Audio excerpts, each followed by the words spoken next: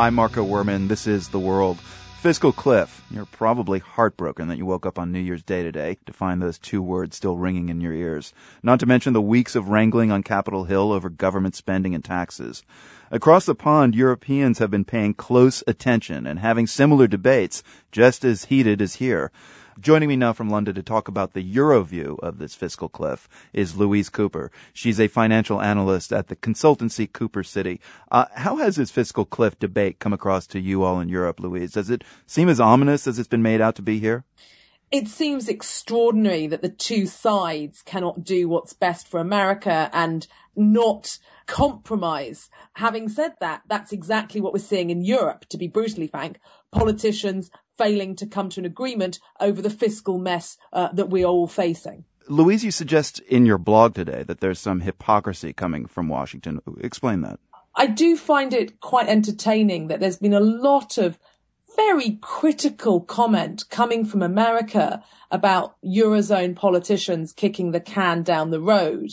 And yet the US fiscal cliff is exactly that. It was created in August 2011 because Congress couldn't decide what to do about the debt ceiling. I think what we're seeing across the world is politicians having great difficulties dealing with their debt crises, essentially because they can deal with their debt crises, but they're very unlikely to get re-elected once they've done what needs to be done. So the politicians who keep running with this fiscal cliff notion, I mean, it feels like the world's facing, or at least the United States is facing financial Armageddon. But why does the Dow Jones keep going up? First of all, I think investors and traders can't quite believe that American parliamentarians would be so stupid as to take the US economy into recession again. I think there's just like, no, they're not going to do it. They're not that stupid. They're really not going to do this. And therefore, I think to a certain extent, you know, the traders and the investors are kind of ignoring the day-to-day news flow and going, they'll get there eventually. Which is kind of what happened here in Europe, actually. Yeah, I was going to ask you, did the same thing happen there during? Yeah, we just got so bored of reading. You know, this person says this person says this person says. You know what? You're gonna do something eventually. Let's just ignore them because they're gonna do something eventually. So that's the first thing that's going on. But I think the second thing that's going on. The second thing is because of the actions of the Federal Reserve, the central bank, effectively printing money and bringing down the interest rate on American government debt, the yield on US treasuries. Those actions force investors into equities, into the stock market, into corporate bonds. So we almost see that the stock market is insulated from political incompetence because of the actions of the Federal Reserve. Now, in some ways, that's a good thing because stock markets aren't falling, corporate bonds aren't falling, etc.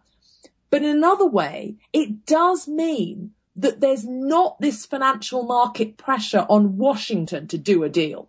So here we are on New Year's Day, Louise, looking forward to 2013 economically for Europe and the U.S. Looking hopeful to you? Yeah, and I'm kind of like, I've got sort of my hands on my head, you know. That's not a good sign. Trying to be optimistic.